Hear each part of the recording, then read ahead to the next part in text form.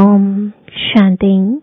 आज 31 जनवरी 2024 बाबा के महावाक्य है, मीठे बच्चे, अभी तुम्हें शांति और सुख के टावर में चलना है। इसलिए अपने स्वभाव और कैरेक्टर को सुधारते जाओ, पुराने को परिवर्तन करो। प्रश्न है, दिमाग सदा रिफ्रेश रहे उसकी युक्ति क्या है? उत्तर है, बाप जो सुनाते हैं उसका मंथन करो। विचार सागर मंथन करने से दिमाग सदा रिफ्रेश हो जाता है। जो सदा रिफ्रेश रहते हैं वह दूसरों की भी सर्विस कर सकते हैं। उनकी बैटरी सदा चार्ज होती रहती है, क्योंकि विचार सागर मंथन करने से सर्वशक्तिमान बाप के साथ कनेक्शन जुटा रहता है। गीत है, नयनहीन को राह दिखाओ। नयनहीन को राह दिखाओ प्रभु, पग पग ठोकर आऊं मैं। नयनहीन को राह दिखाओ प्रभु। ओम शांति।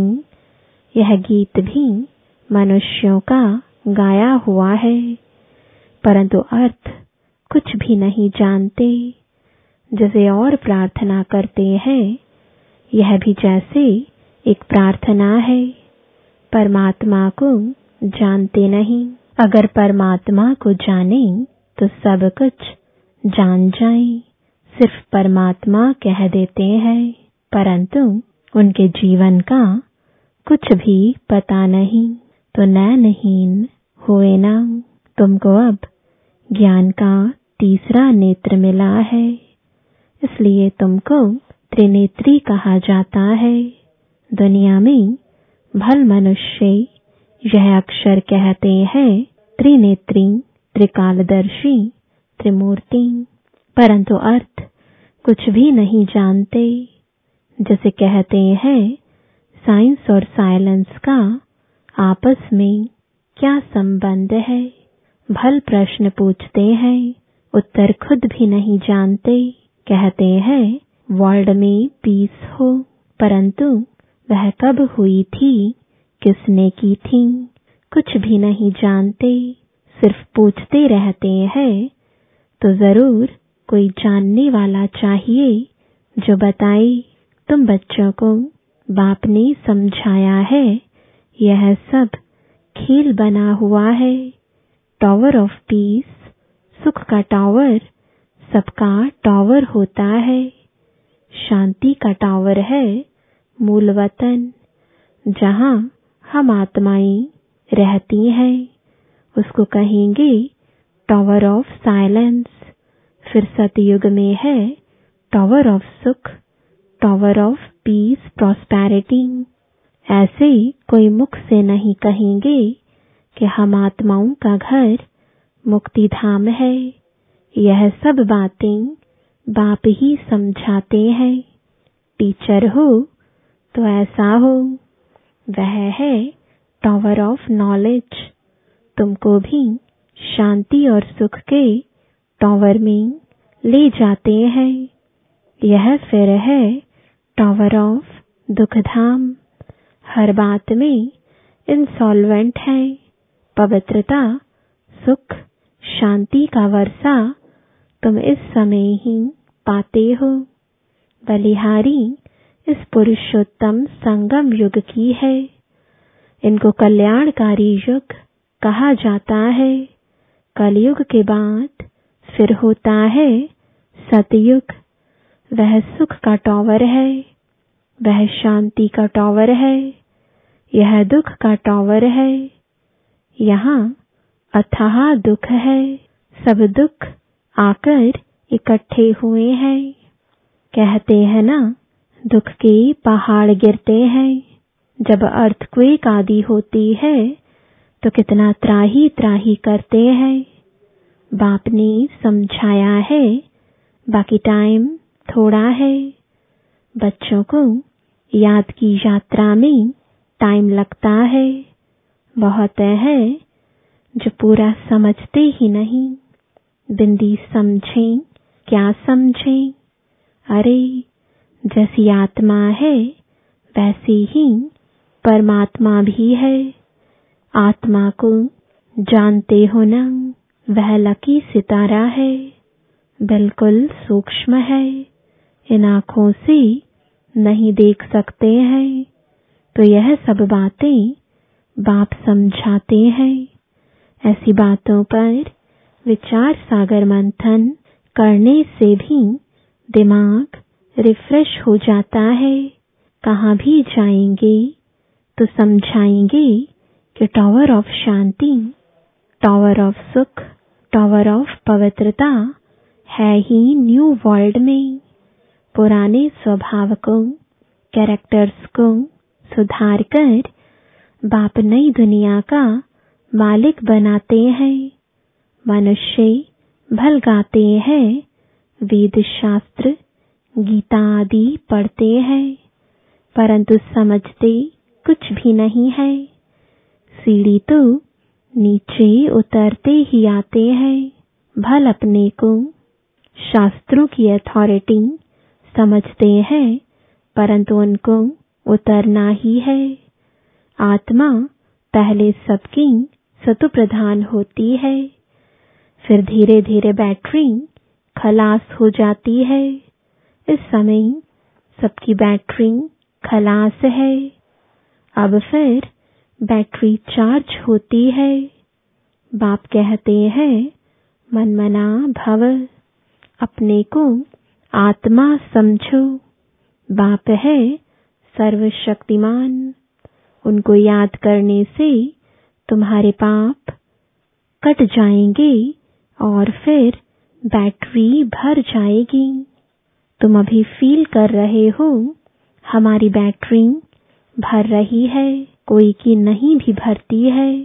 सुधरने के बदले और ही बिगड़ जाते हैं। बाप से प्रतिज्ञा भी करते हैं, बाबा हम कभी विकार में नहीं जाएंगे। आपसे तो 21 जन्मों का वर्षा जरूर लेंगे। फिर भी गिर पड़ते हैं। बाप कहते हैं काम विकार पर जीत पाने से तुम जगत जीत बनेंगे।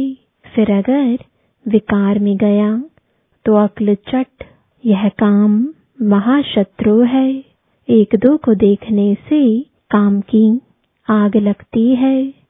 बाप कहते हैं तुम काम चिता पर बैठ सांवरे बन गए हो, अब तुमको गोरा बनाते हैं। यह बाप ही तुम बच्चों को समझाते हैं। पढ़ाई से तुम्हारी बुद्धि खुलती है। झाड़ का वर्णन भी करते हैं। यह है कल्प वृक्ष, मनुष्य सृष्टि का वैरायटी झाड़। इनको उल्टा झाड़ कहा जाता है। कितने वैरायटी धर्म है। इतनी करोड़ों आत्माओं को अविनाशी पाठ मिला हुआ है। एक दो का एक जैसा पाठ हो ना सके। अभी तुमको ज्ञान का तीसरा नेत्र मिला है। विचार करो कितनी ढेर आत्माएं हैं। जैसे मछलियों का एक खिलौना होता है तार पर, ऐसे नीचे उतरती है। यह भी ऐसे ही है। हम भी ड्रामा की रस्सी में बंधे हुए हैं। ऐसे उतरते उतरते कल्प आकर पूरा हुआ है। फिर हम ऊपर जाते हैं। यह समझ भी बच्चों को अब मिली है। ऊपर से आत्माएं आती हैं, नंबरवार ऐड होती जाती हैं। इस खेल में तुम पार्टधारी हो।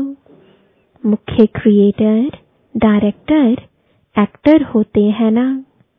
मुख्य तो है शिव बाबा, फिर कौन से एक्टर हैं? ब्रह्मा, विष्णु, शंकर।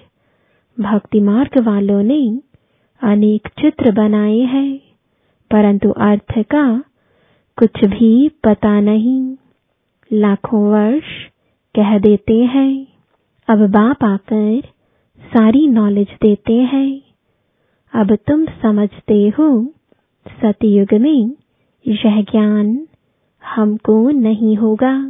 जैसे यहाँ कारोबार चलती है, वैसे वहाँ पवित्रता सुख शांति की राजधानी चलती है। बाप भी वंडरफुल है। इतनी छोटी बिंदी है, जैसे तुम्हारी आत्मा, ऐसे इनकी आत्मा भी बाप से सारा ज्ञान ले रही है। बाबा फिर बड़ा थोड़े ही होगा, वह भी बिंदी है। तुम्हारी आत्मा जो बिंदी है, उनमें सारा ज्ञान धारण हो रहा है। यह ज्ञान कल्प के बाद फिर बाप देंगे। जैसे रिकॉर्ड भरा हुआ होता है, जो रिपीट होता है ना, आत्मा में भी सारा पार्ट भरा हुआ है। कोई बहुत वंडरफुल बात होती है तो उनको कुदरत कहा जाता है। इस अनादि ड्रामा के पार्ट से एक भी छूट नहीं सकता। सबको पार्ट बजाना ही है। यह बड़ी वंडरफुल बातें हैं जो अच्छी रीति समझकर धारण करते हैं तो खुशी का पारा चढ़ता है। तुमको कितनी स्कॉलरशिप मिलती है, तो पुरुषार्थ अच्छी रीति करना चाहिए। आप समान बनाना है। तुम सब टीचर हो। टीचर तुम्हें पढ़ाकर आप समान टीचर बनाते हैं। ऐसे नहीं कि गुरु भी बनना है। नहीं, तुम टीचर बनते हो क्योंकि राजयोग सिखलाते हो, फिर तुम चले जाएंगे। यह भी तुम समझते हो। वो लोग तो जानते नहीं, न सदगति दे सकते हैं। सर्व का सदगति दाता तो एक बाप है ना। लिबरेटर, गाइड भी वही है। जब तुम वहां से आते हो तो बाप गाइड नहीं बनता है। बाप गाइड भी अभी बनता है। जब तुम घर से आते हो तो घर को ही भूल जाते हो। अभी तुम भी गाइड हो, पंडे हो, सबको रास्ता बताते हो। अशरीरी भव, तुम्हारा नाम पांडव सेना भी है। शरीरधारी तो है ना। जब अकेले हो तो सेना नहीं कहेंगे। शरीर के साथ जब माया पर जीत पाते हो तब तुमको सेना कहते हैं। उन्होंने फिर लड़ाई की बातें लिख दी हैं। यह है बेहद की बात। वो लोग कॉन्फ्रेंस आदि करते हैं, संस्कृत आदि के कॉलेज खोलते हैं। कितना खर्चा करते हैं। खर्चा करते करते जैसे कि खाली हो पड़े हैं। चांदी, सोना, हीरा सब खलास हो गए हैं। फिर तुम्हारे लिए सब कुछ नया निकलेगा। तो तुम बच्चों को चलते फिरते बहुत खुशी होनी चाहिए। बाप और वर्षे को याद करना है। तुम्हारा पाठ चलता रहता है, कभी बंद होने वाला नहीं है। बाप समझाते हैं, तुम अपने जन्मों को नहीं जानते हो। 84 का हिसाब किताब भी इनको बताते हैं, जो पहले पहले आते हैं। तुम बच्चों को अथाह सुख मिलता है। Power of health, wealth, happiness. तो कितना नशा होना चाहिए। बाप हमको बेहद का वर्षा देते हैं। जितना तुम नजदीक आते जाएंगे उतनी आफतें भी आती जाएंगी। झाड़ की वृद्धि भी होनी है। झाड़ कच्चे हैं तो झट तूफान लगने से झड़ जाते हैं। यह तो होना ही है। तुम्हारा एम ऑब्जेक्ट का चित्र सामने खड़ा है। तुम और कोई चित्र नहीं रख सकते। भक्ति मार्ग में मनुष्य ढेर चित्र रखते हैं। ज्ञान मार्ग में है एक, सो भी नॉलेज बुद्धि में है। बाकी बिंदी का चित्र क्या निकालेंगे? आत्मा तो सितारा है ना। यह भी समझने की बातें हैं। आत्मा को तो इन आँखों से देख नहीं सकते।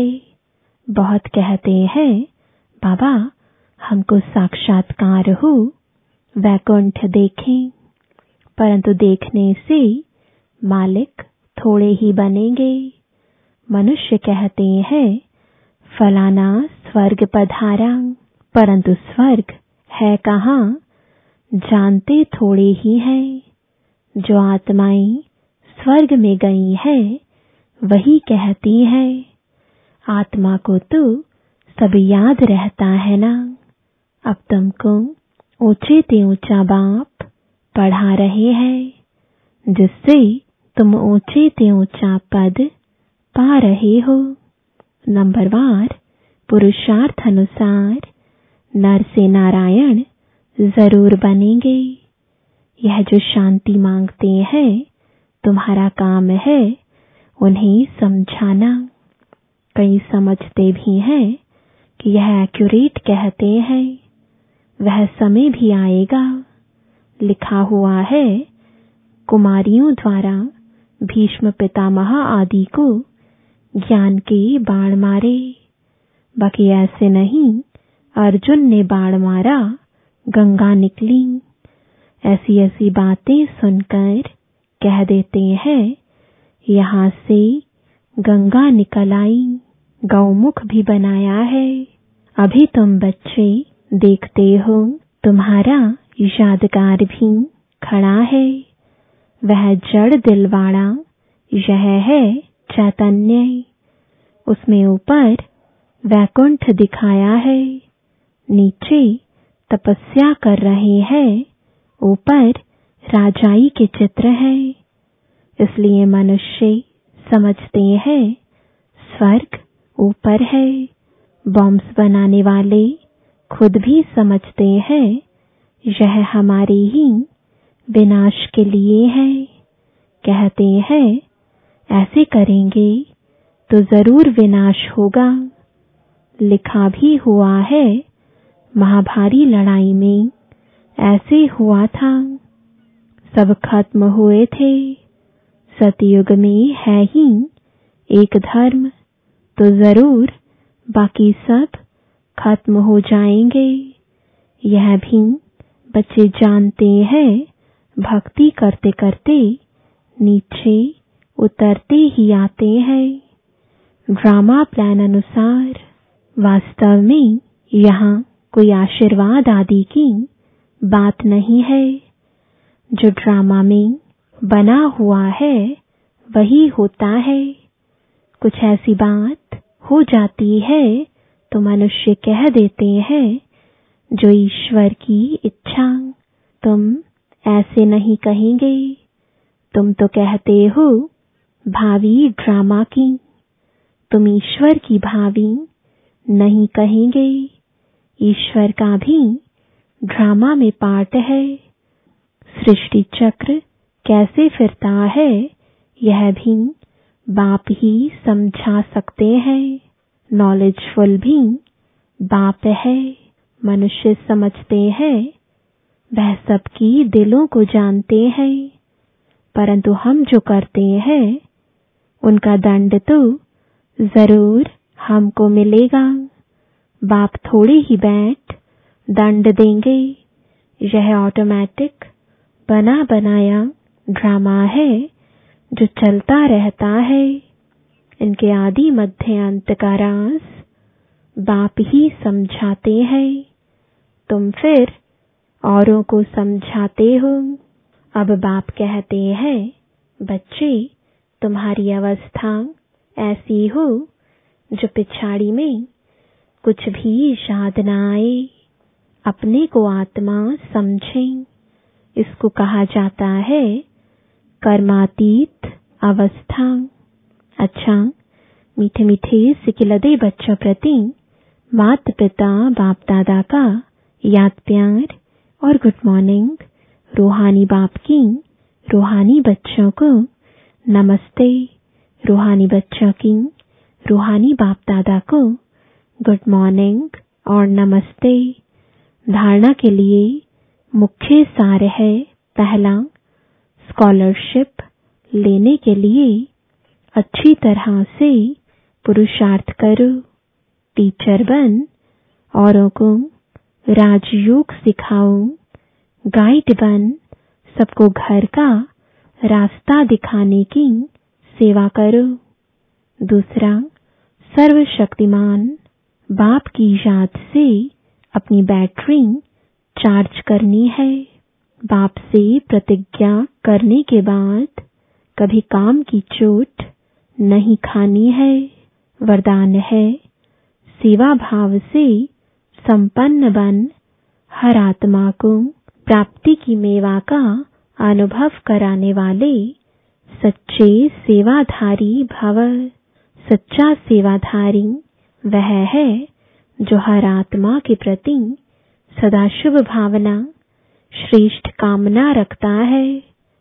वह सिर्फ स्पीच नहीं करता, लेकिन सेवा भाव द्वारा सर्व के प्रति खुशी की भावना, शक्तियों के प्राप्ति की भावना, उमंग उत्साह बढ़ाने की भावना रख सहयोग की अनुभूति कराता है। सेवा द्वारा उन्हें प्राप्तियों का मेवा अनुभव करा देना, यही सच्ची सेवा है। ऐसी सेवा में तपस्या समाई हुई है। स्लोगन है, बाप की दुआएं लेनी है तो स्नेही, सपूत, आज्ञाकारी बच्चे बनो। अव्यक्ति साइलेंस द्वारा डबल लाइट फरिश्ता स्थिति का अनुभव करो।